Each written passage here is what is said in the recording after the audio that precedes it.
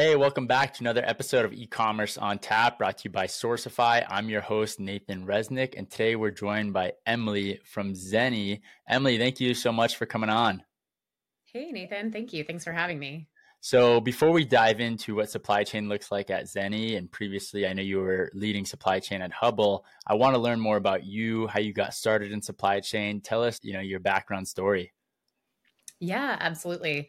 So I have a little bit of an unconventional way of getting here. I actually started out wanting to be a dancer in New York. So I have a Bachelor of Arts in Dance from Hofstra University, believe it or not. And after graduating, I got my foot in the door at a startup at the time, Birchbox, where I was for 4.5 years starting my professional journey. I started on the customer service side. And at the time, Matt Hertz, who's also pretty well known in the logistics world, was running their logistics and operation. And I took a quick interest in it on the customer side because you're just hearing complaints related to logistics all day about missing in transit, damaged, didn't receive my full order. I started reporting to Matt on just firsthand things that he wouldn't hear himself from the customer service side. And when he had an opening on his team after I'd been there for just shy of a year, he was like, "You're already working closely with us. Come on over." So the rest is kind of history from there on how it all began for me. But there, I was able to grow into managing a logistics team. That was where I really had my first trial by fire hand at running a team, running all outbound and fulfillment contracts for them. And after I was at Birchbox for 4.5 years, I moved into the direct-to-consumer mattress space for a little bit. So I was at Helix Sleep and then Nectar, or Resident Home is their holding company. And from there, I spent 4.5 years at Hubble, owning the end-to-end operation and supply chain. And now, most recently, just within the last month, I've started a new endeavor at Zenni Optical. So have focused in the optical space most recently. That's amazing. You've covered so many areas of e-commerce and especially across many high growth e-commerce brands. I feel like so many people are going to be curious about your experience at Hubble because Hubble really grew like a rocket ship in the e-commerce world, direct to consumer, prescription, not necessarily eyewear, but contact lenses. And I think that's one of the really interesting stories in the e-commerce journey where traditionally you'd have to go to your doctor to get what Hubble does online. And so I'm curious, what did that growth look like in your supply chain? Walk us through that story. I know you ended up managing the end-to-end supply chain, but in the early days, how do you grow a contact lens supply chain quickly? Yeah, that's a great question. Good point. So over the course of 4.5 years there, I saw the company really double in size in terms of revenue, which was exciting. I think COVID was a nice leg up for the contact lens industry as it pertains to e-commerce. For better or worse, with ECPs having to close down, it drove a lot of traffic online. So the company really benefited from that growth. But I certainly expanded my role quite a bit while I was there. When I initially started, it was just supposed to be vice president of supply chain. And it quickly grew out from supply chain to I'm really running all operations and some biz dev and sourcing. I took on quality and compliance space, which is really important in optical because you are selling a class 2 medical device. So you're constantly maintaining the highest quality standards, filing reports with necessary government bodies on a regular basis. So that was a big undertaking. I also, as time went on, took on the verifications department. So how we verified scripts before shipping any contacts in the United States to customers. And so it was a big change, just as tends to happen in a small, fast-paced environment. The longer you're there, you can end up taking on more under your hat, so to speak. Grew quite a bit from being a team of one for the first year to having a team of about 7 people by the end of it. So it was really exciting. Definitely an awesome period of growth. I helped them source and launch their 2 most recent white label products, which is Hydro by Hubble and Sky High, which is a silicone hydrogel daily lens. So worked with offshore manufacturers to get those off the ground for them, which was really exciting. And I wish them all the best in growing those 2 brands. I think there's some awesome opportunity ahead for them. That's amazing. I'm curious because I think a lot of supply chain leaders are wondering when it comes to a FDA regulated industry like contact lenses, What does that look like and entail from a supply chain standpoint? I assume you have to ensure your suppliers meet certain audit requirements. And then in terms of dealing with overseas suppliers, how does that intertwine with the FDA and dealing with a regulated product like contact lenses? Yeah, totally. One of the first things that we have to look for are manufacturers that already have FDA approval to sell their product in the United States. So you need what's called a 510K on the product, which is the FDA's process of approving the product for sale. And so we were always super above board in those endeavors. But that's a main box to check. And then from there, of course, you're looking at like quality and compliance, making sure there's no red flags in terms of recalls or product issues in the past. And we're, of course, maintaining an internal quality program. We're also working with external experts on quality at all times to make sure that we're maintaining all of proper protocol per the FDA and FTC. So certainly a lot goes into it. One of the things that we did take the opportunity to do with the new lenses was source outside of Taiwan a little bit. So the first product that we sold at Hubble was a daily disposable lens coming out of Taiwan. And we just wanted to diversify risk a little bit, de-risk, diversify the supply chain. So the secondary lens is actually coming from Singapore. And then the third is produced in Malaysia. So of course, staying in the Southeast Asia region, but moving out of Taiwan so that the products would have equilibrium on where they were coming from. But a big part of what went into sourcing those lenses is certainly starting on the quality and compliance side and the regulatory necessities. But then it's also your typical supply chain issues like, where's it shipping from? Can they handle the capacity? Do they have any concerns about being able to scale the product with us? Things like that went into it too. I'm curious because I think a lot of people wonder about working in such a high growth environment when it comes to supply chain. How do you forecast with your factory? How do you not run out of inventory? You see some of the fastest growing e-commerce brands deal with inventory outages, which obviously stalls growth and revenue.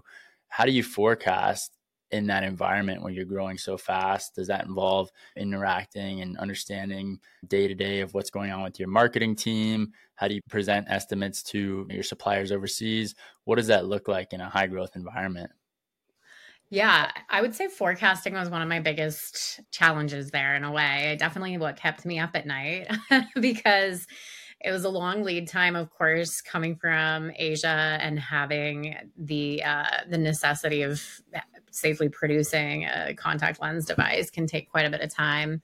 And we were subscription only, which is also another challenge for forecasting because you can take your customer acquisition and your retention rates and do your best, but those things tend to be volatile and change quickly. So you're constantly trying to have a magic 8 ball that's 4 to 6 months out when you're forecasting a business like that. And of course, cash flow is everything. So maintaining tight cash flow around inventory controls while also making sure that you're not going to stock out was mission critical because when you get someone on a subscription for a medical device, the absolute worst case scenario would be having to say, hey, Nathan, we're out of your product this month and we can't ship it. You're definitely going to churn customers out that way. So the goal was to always run it as tightly as possible so that we weren't sitting on way too much inventory, tying up cash, but to also ensure we never stocked out of a SKU. So it was quite a bit of a juggling act, I would say. Definitely the closest to a supply chain nightmare I've ever come is thinking that we may stock out of a couple SKUs one month when freight was running particularly slowly and having to step up to paying some outrageous air freight rates to get inventory in. But fortunately, we were able to do that and any crisis was averted, but it was definitely a major cash outlay that was unfortunate. But forecasting a business like that, it's definitely stressful. Like I said, can be something that keeps you up at night, but is pretty critical to keeping a healthy supply chain and healthy business going there. I think that's incredible to not have to air freight any inventory there ever. That's incredible. Most people or leaders in the supply chain space that we interview have a story where they had to air freight in some inventory in the case of a high growth brand running out of supply. It's just horrible when that happens. And so we've seen time and time again having to air freight inventory. And usually it's just a matter of fact for a high growth e-commerce brand. So I think it speaks just so highly of you and your team in terms of being able to forecast in that environment and understand two key components of how do we manage cash flow, but how do we not run out of inventory? I think that's the hardest thing to do as a supply chain leader when it comes to forecasting. I'm curious because you really focused on the whole end-to-end process at Hubble. What was your favorite part of the supply chain there? Oh gosh, that's a tough one. I would say it was never boring. There was always something to be working on, some new growth plan or something to focus in on improving and finding continual improvement. So I would say just every day was a new thing, kept it exciting, kept it fun. I really enjoyed a lot of the relationships I got to build and the vendors that I got to work with and the landscape there. We were definitely good at knowing when to rely on an outsourced party versus bring it in house. So I got to just work with a lot of different types of people, a lot of different types of organizations to keep that running smoothly, which was a lot of fun. I think for me, my favorite part in general is just the relationships you build along the way. It's awesome to see how that can grow from one role to the next, your network and who you know, so to speak. And I think that was definitely a lot of fun about working there, is that there were so many different facets to the business that I got to work with all sorts of folks, different outside agencies. It's a small team too. Hubble's only about 25 people full time. So there's a ton of overlap, and getting to cross functionally work within the organization. There's really no part of the business that you're not seeing and touching when it's that small, but doing that much volume. So it was a really cool opportunity in that way as well. That's awesome. And then now at Zenni Optical, what are some strategic bets you're making this year? What excites you about being at Zenni Optical this year? I think their supply chain is a lot different than Hubble's in the sense that though eyewear is FDA regulated, it's a completely different industry. And there's so many different angles that you could say in terms of different strategic bets that we're making this year, given the current e-commerce climate is a lot different than the crazy growth that e-commerce saw during COVID. From our perspective at Sourcify and what we see, a lot of brands have slowed down a little bit or expanded their product lines into other categories or into other angles to continue to grow revenue. But from a forecasting standpoint, it's really challenging looking back at the past 3-4 years where freight rates were through the roof, demand was sky high. And now, fortunately, freight rates have gone down a lot, but also for some brands, demand has gone down a bit too. So I'm curious, what kind of strategic initiatives are you looking at Zenni Optical and what's exciting you this year? Yeah, definitely a different role for me to a certain extent, coming in with more of a keen focus on expanding some specific business areas for them, utilizing my prior experience. But I think what's exciting for me is that it's a change of pace in that it's a much larger organization. It's actually been around for 20 years already, which a lot of folks don't even necessarily know about Zenni, totally privately held. And it's awesome to have the opportunity to build something again. I think in a much bigger team, but getting the opportunity to kind of ground up, lay my stamp on something is awesome. We are focused on moving into accepting insurance, which is something that we haven't done previously at Zenni. So there's an awesome area of opportunity for us there to expand into the optical insurance space.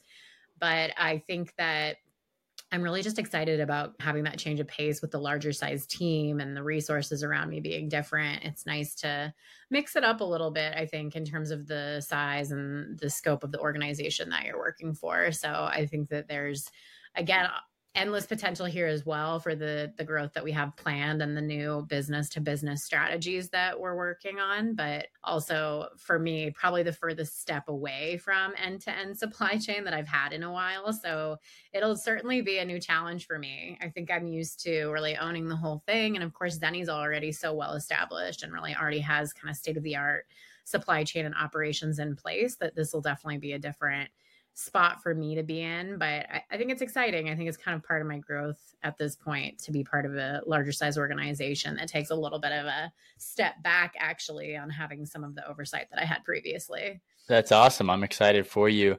One question that we like to ask as we wrap up here on e-commerce on tap is, what's a hard lesson that you're grateful that you've learned? So this could be over your whole career, whether it be handling the supply chain of a fast growth mattress brand or contact lenses, whatever it may be. Any hard lessons that come to mind that you'd like to share? Oh, that's a good one. I think for me, something that someone said to me once, a former boss said, you can't know what you don't know, which is a little cliche, but I think it's easy to get a little overconfident at times when things are running well and you have a lot of experience and you're feeling super confident in your capabilities. It can be humbling at times to need to take a step back and try to think about what you might not know in a situation to make sure you're really setting yourself up to mitigate risk, to plan for any potential pitfalls. I think COVID taught us anything in the supply chain. You can't have enough of a backup plan, even when you think you have continuity in place and you have vendors waiting to go if you need more freight or you need more outbound. It's like you can never do too much of that. So I think not getting too confident, not getting too level set in the ho hum of the day to day is especially critical. And I sum it up with those words that I'll never not hear that boss saying of you can't know what you don't know. That's definitely something that I've seen play out in a couple different ways, whether it's on the forecasting side or sourcing a vendor where you think it's going to be great and then maybe something goes by the wayside, something that you may have overlooked and vetting them out. Things like that will always come up. And I think it's like how you react to them and how you take the learnings forward. I love that. I love that line. That's awesome. Emily, thank you so much for coming on eCommerce on Tap. If people want to get in touch or follow you, where can they find you? You can find me definitely on LinkedIn, or my email is super easy. It's just emily.sewell@zennioptical.com. Would be happy to chat with anyone and look forward to the networking opportunity. Awesome. Sounds good. Emily, thank you again. And thank you everyone for listening in to this episode of eCommerce on Tap, brought to you by Sourcify.